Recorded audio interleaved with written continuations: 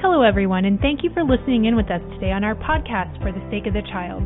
Our podcasts are brought to you by the Military Child Education Coalition, whose work is focused on ensuring quality educational opportunities for all military-connected children affected by mobility, family separation, deployments, and transition. Here at the MSEC, we want to ensure that every military child is college, workforce, and life ready. In our podcast, we will share your stories as we talk to military service members, professionals, parents, and military kids. Please like, share, and subscribe. And we appreciate your comments, questions, and ideas for topics that you would like to hear more about. Welcome to our podcast, For the Sake of the Child. My name is Tara Gleason, parent-to-parent educator and curriculum developer, and now podcast producer at the Military Child Education Coalition, and I am your host. I am also the spouse of an active duty Army soldier and parent to 3 military kids. Today we're going to talk about the Exceptional Family Member Program and military families with children with exceptional needs. And joining us is Dr. Paul Bond. He's the former retired State Director of Special Education in Hawaii, and he also works for the Child and Family Behavioral Health System for the U.S. Army Medical Command. Also is Dr. Ed Tyner, who's the Associate Director of the Office of Special Needs. And joining him is Rebecca Lombardi, the Program Analyst for the Office of Special Needs. Thank you all so much for joining us this morning. Well, we're happy to be here, Tara. Thank you, Tara. Can you start by telling us a little bit about your role, your job, and how you're connected with the Military Child Education Coalition? We support the Exceptional Family Member Program and have oversight for the program. The services all have their own individual programs, but since 2010, the Office of Special Needs has been standardizing, working to standardize many aspects of the program for military families. And the feedback that we're getting from families who are aware of the programs that we've put out and the trainings and the standardization efforts has been very positive. And so we've shared those with MSEC as well. Rebecca, is there anything you would like to add to that? No, I just to continue on with the issue in terms of families appreciating it.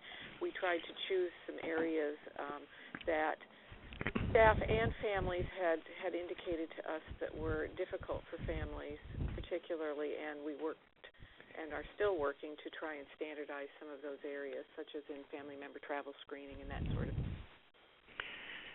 And if you'd like, we can kind of go into a little more detail, Tara, on some of those programs, because I think the family member travel screening is one of our largest projects right now, and it's going to have the greatest impact on a lot of families, and not just those families with special needs.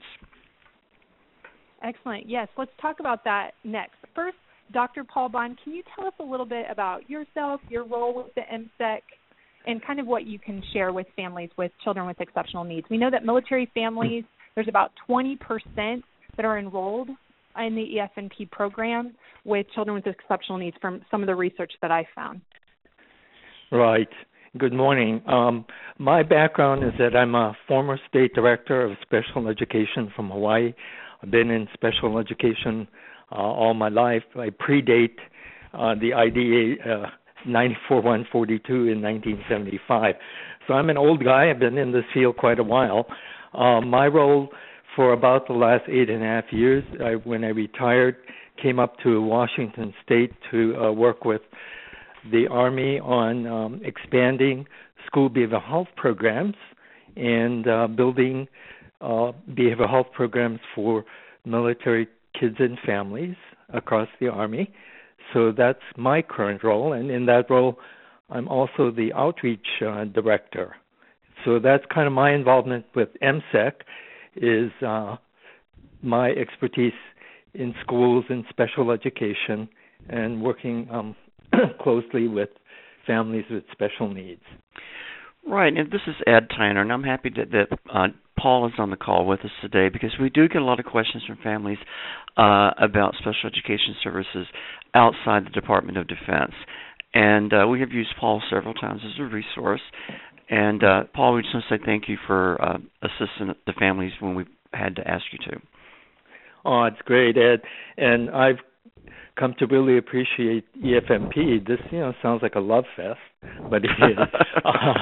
Being on the outside, as state director, I never realized the reach that the EFMP program has for families with special needs.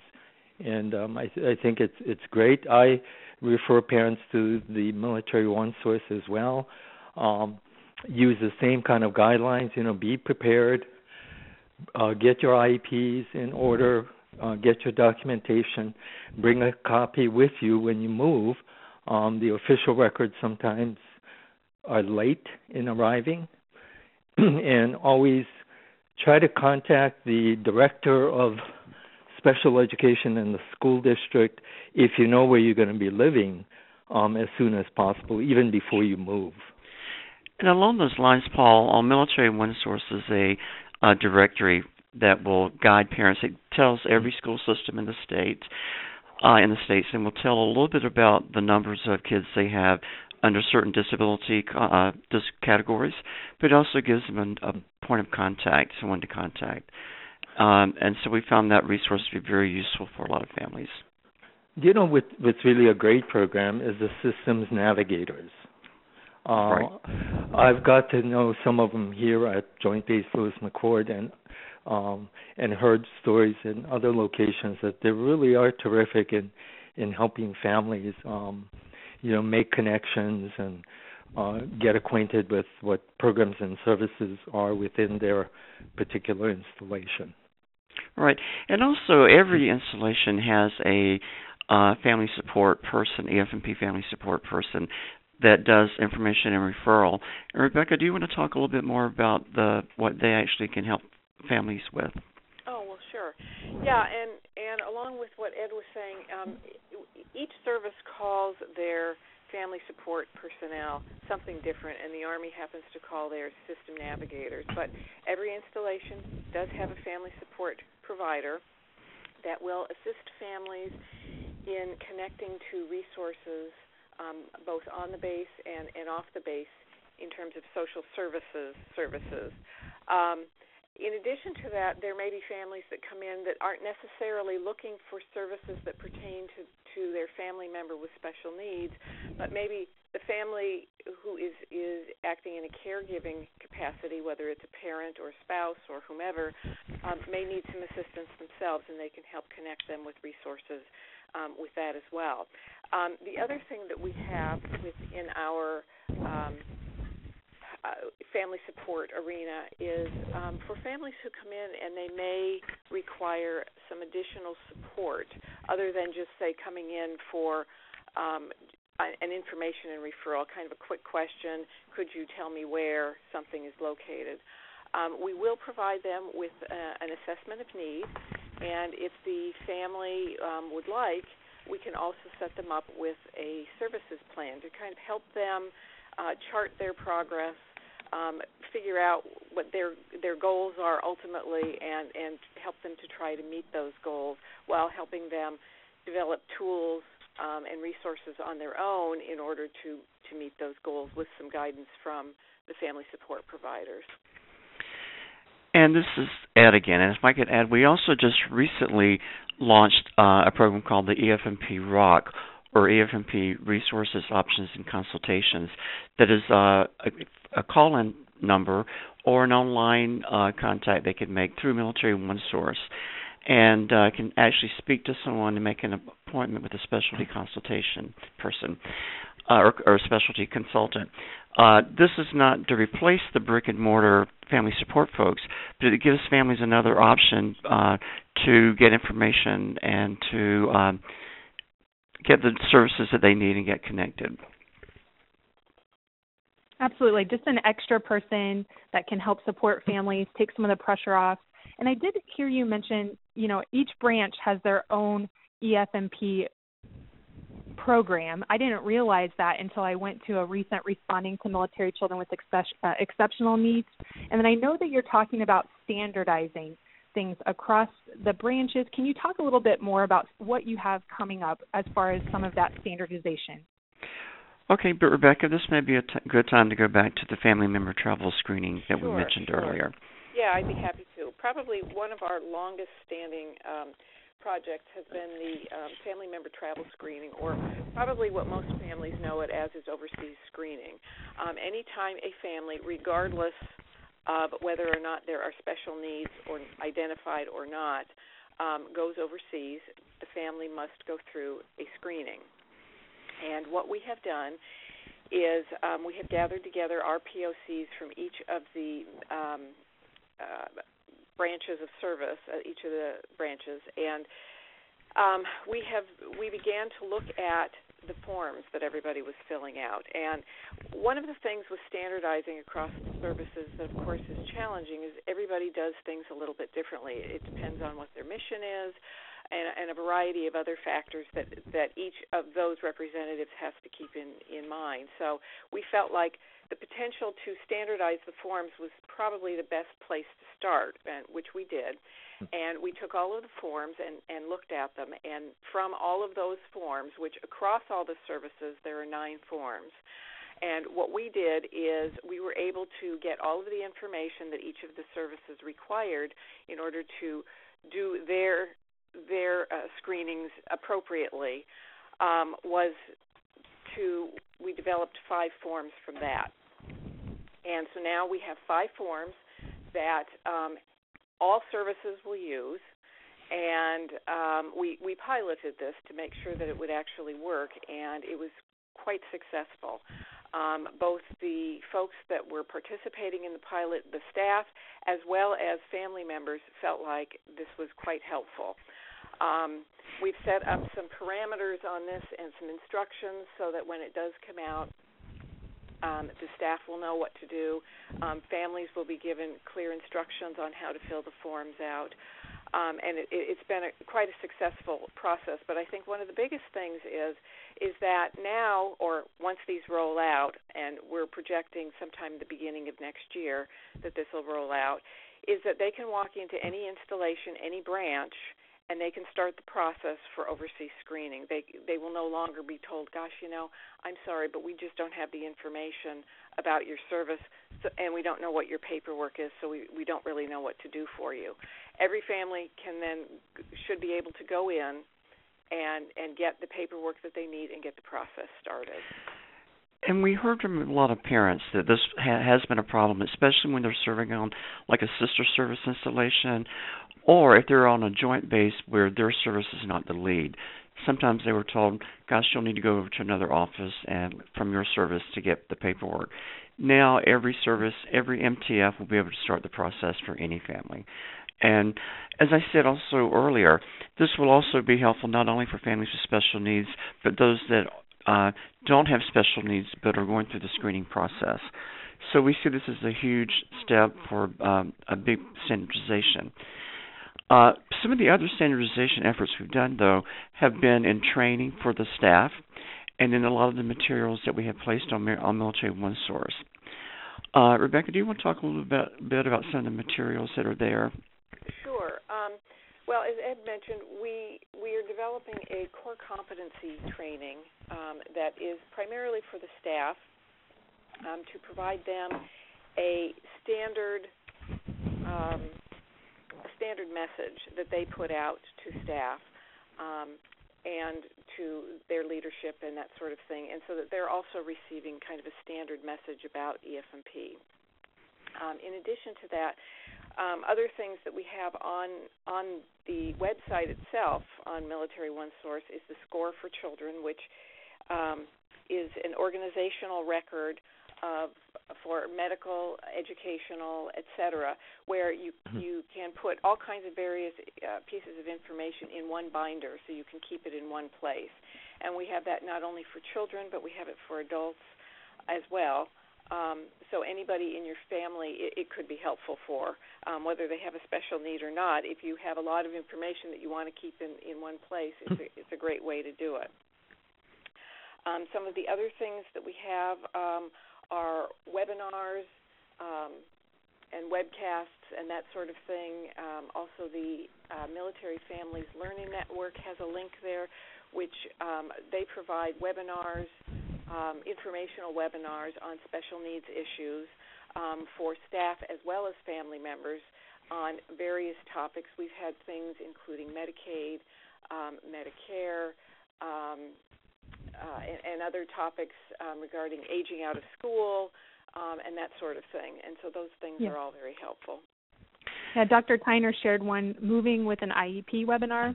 Right. And talks about managing expectations, comparable services, and what does that mean. And those are common things we hear at the MSEC as well when parents are transitioning their student with exceptional needs from place to place. Right. Right. Exactly. And thanks for mentioning that one, Tara, because I was going to reference it because it has been a very popular one for us. And we think it's well done. We've been told it's well done. And, so I would encourage any parent that's looking for another resource when they're getting ready to move and their child has an IEP to check that one out. And I love that you have this Score for Children. We have a training that trains parents how to create, we call it the IEP binder. And so now I'm going to check this out and see if we can include that in our upcoming webinar here at the MSEC on transitioning with your children with exceptional needs and see if they pair well together. It sounds like they do. We've referred families to that toolkit on Military OneSource, the EF&P resource, Parents with Special Needs Toolkit, which has been very valuable, and we've heard some great feedback from there as well. Right. And I like that Dr. Paul Bond talked about hand-carrying records and how those hand-carried records now under the Interstate Compact, students can be immediately placed in their comparable services from their previous duty station until future testing can take place. And even before any meeting can take place, parents can go into the new school with their IEP in hand and get their child the services they need more quickly. We've seen in previous studies of military families that was a big issue for families in the past. So it's made great strides in getting the services in place for children with exceptional needs in a more timely manner. Sure, and the more prepared the parents are with some organizational tool, I think makes it easier for them. I'm sorry, Paul. Oh, no, I agree. What I was going to say with the Interstate Compact, because that Interstate Compact is at the state level, and, with California with over 1,000 school districts throughout the state and so on, it might be something to consider to put into the binder for the parents already, the reference to the Interstate Compact, because when they show up at a school district, you might have a new special ed director. It might be a very small school district where they're living, that they might not be that familiar with the Interstate Compact. So as you prepare binders and documents, that's something that might be, food for thought to create a one-pager on reference to it and what the provisions are so that the parents won't have to verbally, by word of mouth, convey that information. Sure. And their website's so easy to find that, www.mic3.net. You just go to your state. You can see your individual state guidelines, print those off, and put them in the binder. So I am absolutely, Dr. Bond, going to add that to our training when we talk about transitioning your student with exceptional needs and even students without exceptional needs. I think that's a great suggestion, especially for those districts that are further out from the installation. We know that not all military families live on the installation, and some don't even live very close depending on what their needs are. So I think that's an excellent suggestion, one we're going to share with other parents as well in our future training. So thank you for sharing that. Sure. And another resource might also be the parent training centers that are in each state. And Paul, you probably know a little bit more about those than I do.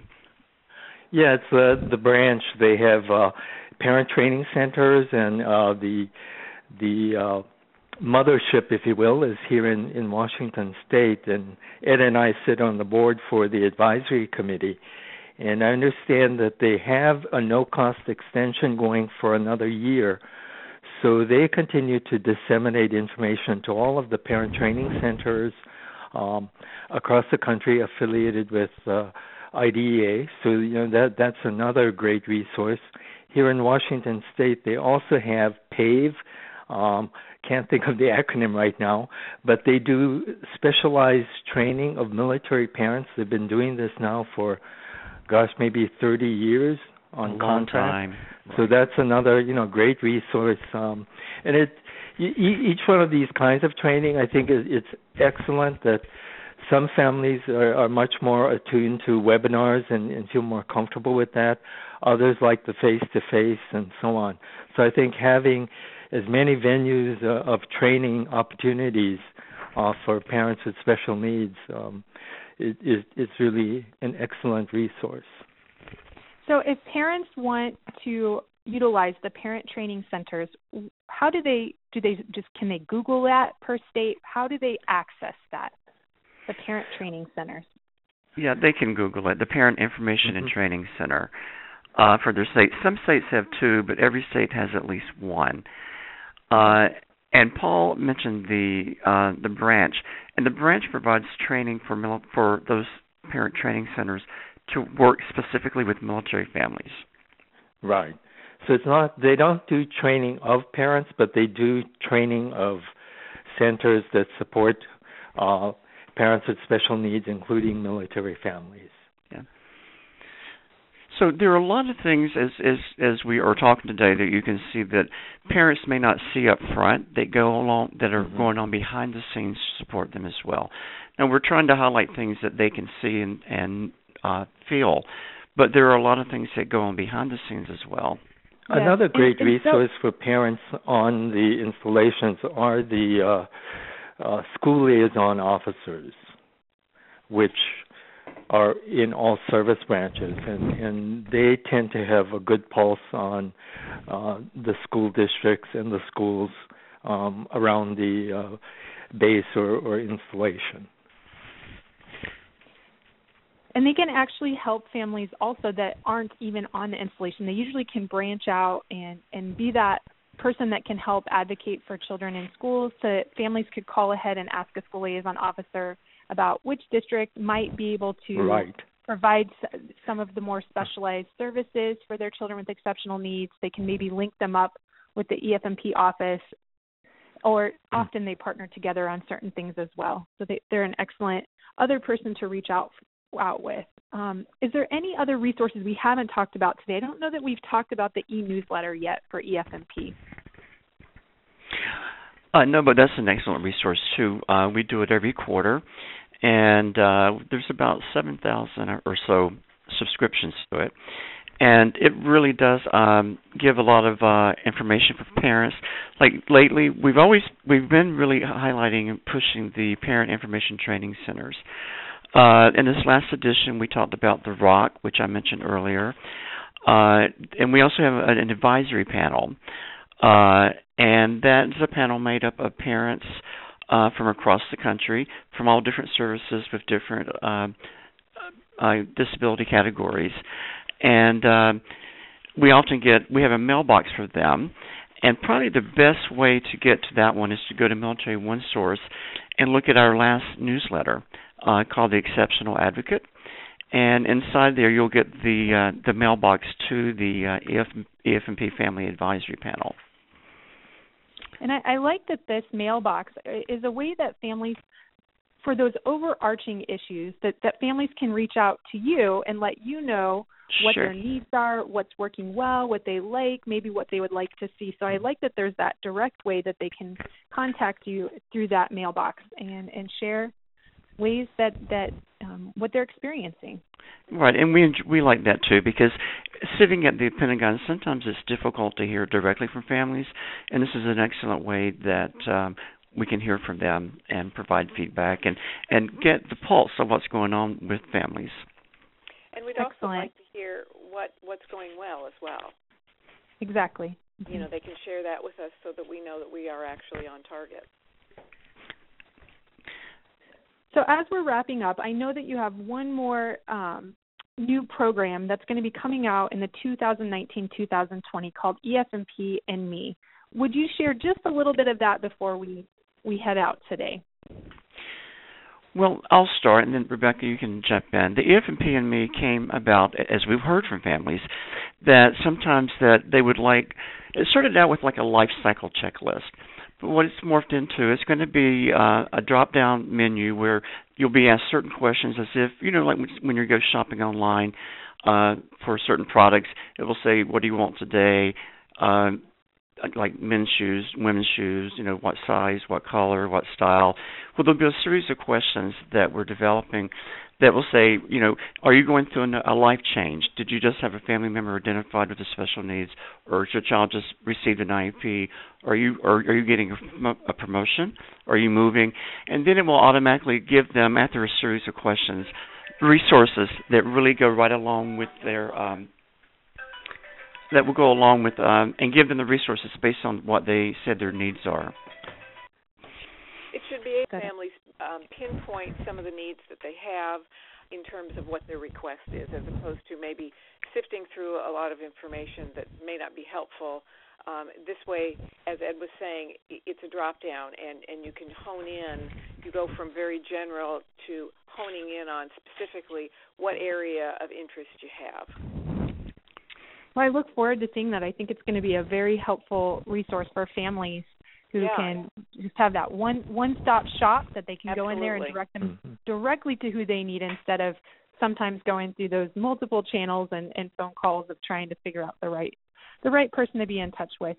Is there anything from any of the three of you that we didn't cover today that you would love for military families to know that I might have missed?